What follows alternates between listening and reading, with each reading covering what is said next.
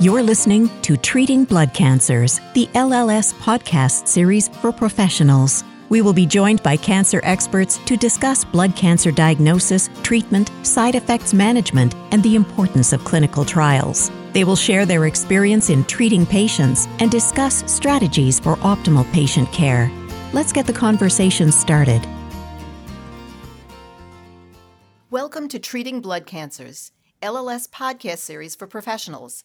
I'm your guest host, Lauren Berger, Senior Director of Professional Education and Engagement at the Leukemia and Lymphoma Society.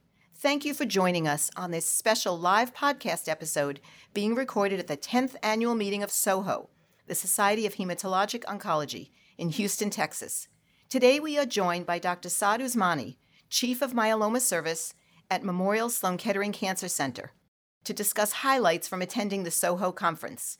Thank you so much for joining us, Dr. Usmani. It's a pleasure to be here. Thank you for inviting me. So, Dr. Usmani, I think it's exciting to attend in person after last year's virtual-only conference. My understanding is that there are over 1,700 people attending this in-person conference and many more virtually. How's the conference going for you? It's been going really well, and it's good to be in person for these large-size meetings. And, the advantage of arranging such meetings is there are thousands of other attendees around the world that can now listen to what we have to say, the knowledge that we have to share through the hybrid model. So yes, we have, these live meetings, but they have these hybrid components to them. And social media also helps us propagate the messages and the key learnings that, from these meetings. So that's what makes it exciting. So, I'm not just interacting with my colleagues and peers live. There are questions coming in or someone wants to reach out about specific pieces of data that are being presented through social media channels, and we can engage them that way. Absolutely. I've noticed in some of the sessions that I've attended, the questions are coming in and the speakers are up on the panel and they're looking at their phones to see what questions are coming in from the virtual attendees. So there really is that interactive aspect, and it's very exciting because we've gotten some really good questions in some of these sessions. So great. In the myeloma session you spoke in, you presented a debate titled CAR T-cell plus or minus maintenance will replace auto. Tell me about that and about some of the other topics discussed in that session. That session was great, and I was accompanied by some really smart colleagues in the myeloma field who are actually leading those trials. So we had Dr. Storm Martin and Angela Dispenzieri who were chairing that session, and then my colleagues Pete Voorhees and Rafael Fonseca and Amrita Krishnan and Sagar Lonial also spoke alongside me. And we essentially covered a lot of open questions and debatable questions in myeloma in the frontline setting, as well as in the relapse setting, and also looking at endpoints for studies. Pete Voorhees laid the groundwork for frontline treatment, making the case for quadruplet induction treatment, and then, what would be the optimal management post-transplantation for transplant-eligible patients, and then also talked about transplant-ineligible patients. My job was to try to debate Dr. Krishnan on whether CAR T-cell therapies, which are looking very promising in relapse space and moving into the frontline setting, whether they'll be replacing autos in the future. And Dr. Krishnan, rightly so, talked about the fact that autos are done globally, they're cheaper, and they're very effective. We know their safety profile. And I made the case that, high-dose melphalan, which I'm a big fan of for our myeloma patients today, may not be the future. And we have good single-agent therapies. These immunotherapies are looking very active in more advanced relapse patients, and there's no reason to believe that they won't be active in the frontline setting. We just have to figure out the sequencing part of it and also make them globally available because these are expensive treatments. So we had a very nice back and forth and questions from audiences that were very relevant. And I started off by saying that I'm actually on the losing part of this debate to begin with, but I'm hoping that I can convince a chunk of people to come my way. So I thought that was a win for me because I think a third of the crowd was with me by the end. Yeah, I think there was some excitement in that session just because of the debate that was going on, and you could just see it in the people standing up and asking questions at the mic, and then those of you on the panel. So yes, totally agree with that. So in another session, you talked about bispecific T-cell engagers. Can you tell us a little bit about that And also, is there anything we can learn from these studies in myeloma that can be applied to other blood cancers? So, interestingly, my second debate topic was against Dr. Tom Martin. And this time I was actually defending bispecifics against CAR T cell therapies. And here I think, we have had a lot of challenges with the commercialization of BCMA-directed CAR T cell therapies that have been FDA approved in myeloma. We had ide-cel that was approved in the spring of 2020, and then cilta-cel approved in the spring of 2021.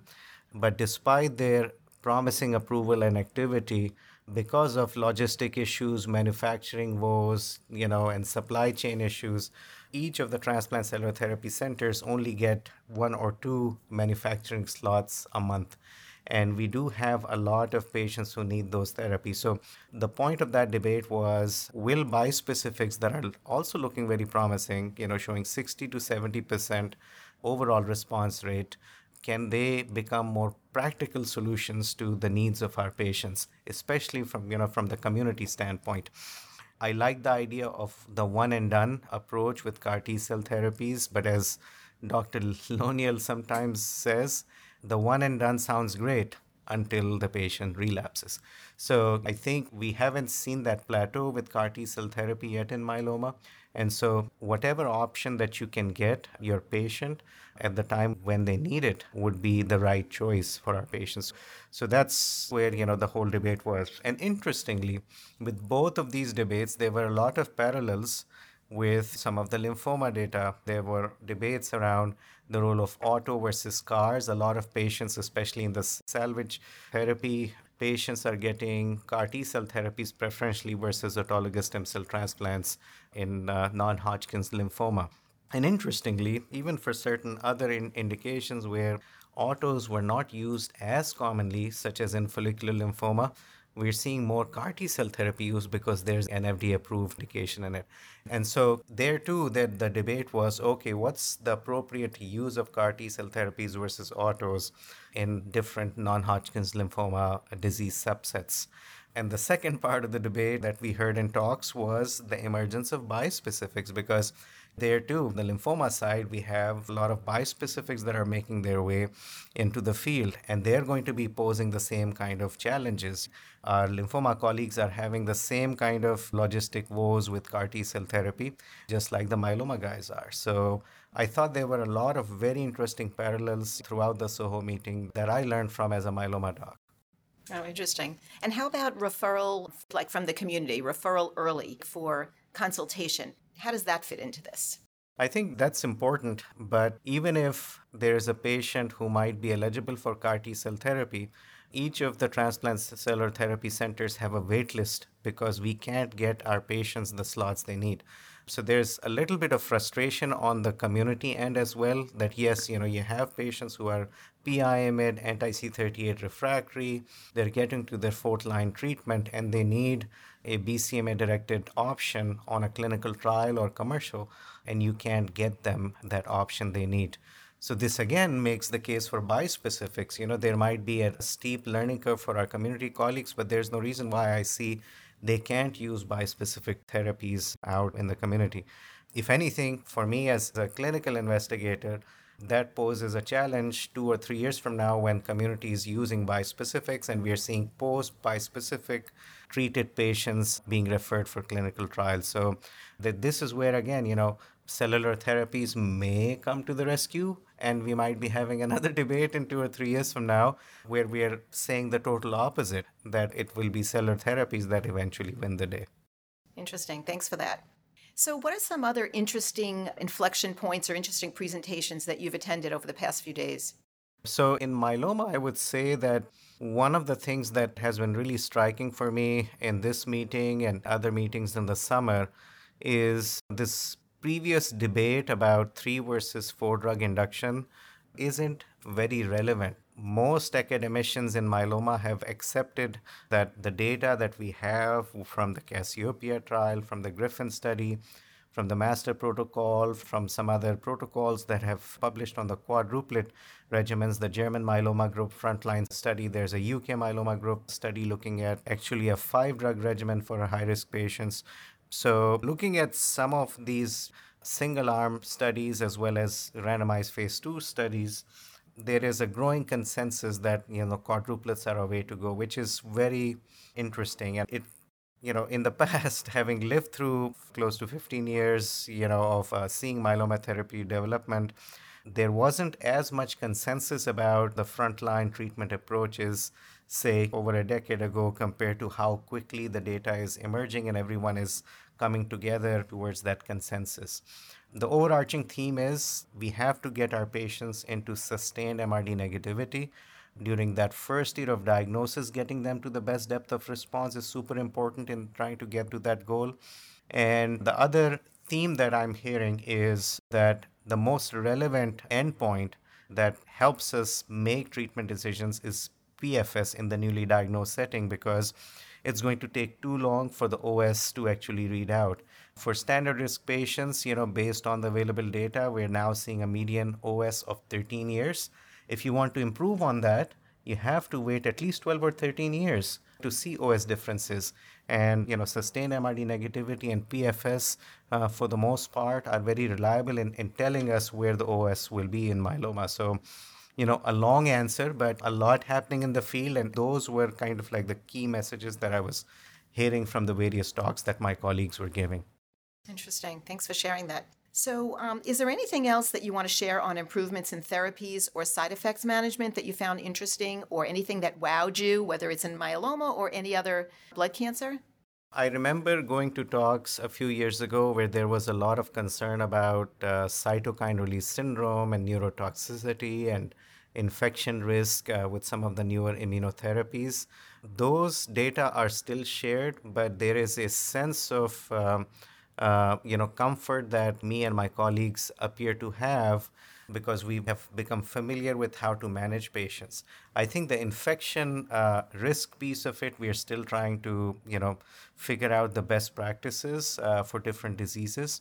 But there's a good level of comfort. The other thing that I do want to share is some of the NK cell-specific strategies. There were some, data that were shared at the meeting in other heme malignancies that are relevant to multiple myeloma, and I'm looking forward to some of those data in the future. Thank you. So, Dr. Usmani, did you have any interaction with trainees at this conference? That was a very joyful experience for me. It was, so I had live interactions. There are a lot of fellows, both clinical as well as, lab-based postdoc fellows who are here. And, at the SOHO meeting, we had these lunch one-on-ones orchestrated every day with different experts. So I had, formal interactions with some trainees in that fashion.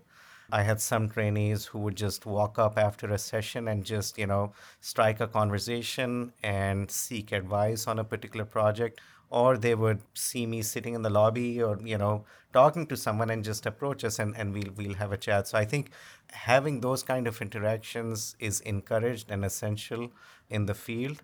And then, there were other trainees who were just, inboxing us on social media about specific points raised in the conversation. So I think that interaction has become very dynamic and very informal compared to how things used to be, when I was a trainee. And we actually encourage that kind of interaction because it's these young people who are going to, cure these diseases and take care of these patients in the future. So we need to nurture them and support them as best that we can. Absolutely. I saw so much of that going on in many sessions at the conference. It's wonderful that you had the opportunity to speak with the trainees and other attendees. Thank you, Dr. Usmani, for sharing this exciting information on the progress in immunotherapies and blood cancers. I've enjoyed speaking with you today. Thank you for having me. And thank you all for listening to this informative episode. For a listing of all our healthcare professional continuing education activities, podcasts, and resources for healthcare professionals, visit lls.org/CE. Information specialists at the Leukemia and Lymphoma Society provide personalized one-on-one support to help patients learn about disease, treatments, financial, and other support resources. And LLS Clinical Trials Support Center nurse navigators are available at no cost to help healthcare professionals and patients find and answer questions about clinical trials. For questions or to refer a patient to LLS specialists, please contact our Information Resource Center at 1-800-955-4572. And I encourage you to sign up to receive notification of future podcast episodes by subscribing at treatingbloodcancers.org. LLS also offers a podcast series for your patients and families at lls.org/podcast. We look forward to you joining us on future podcasts.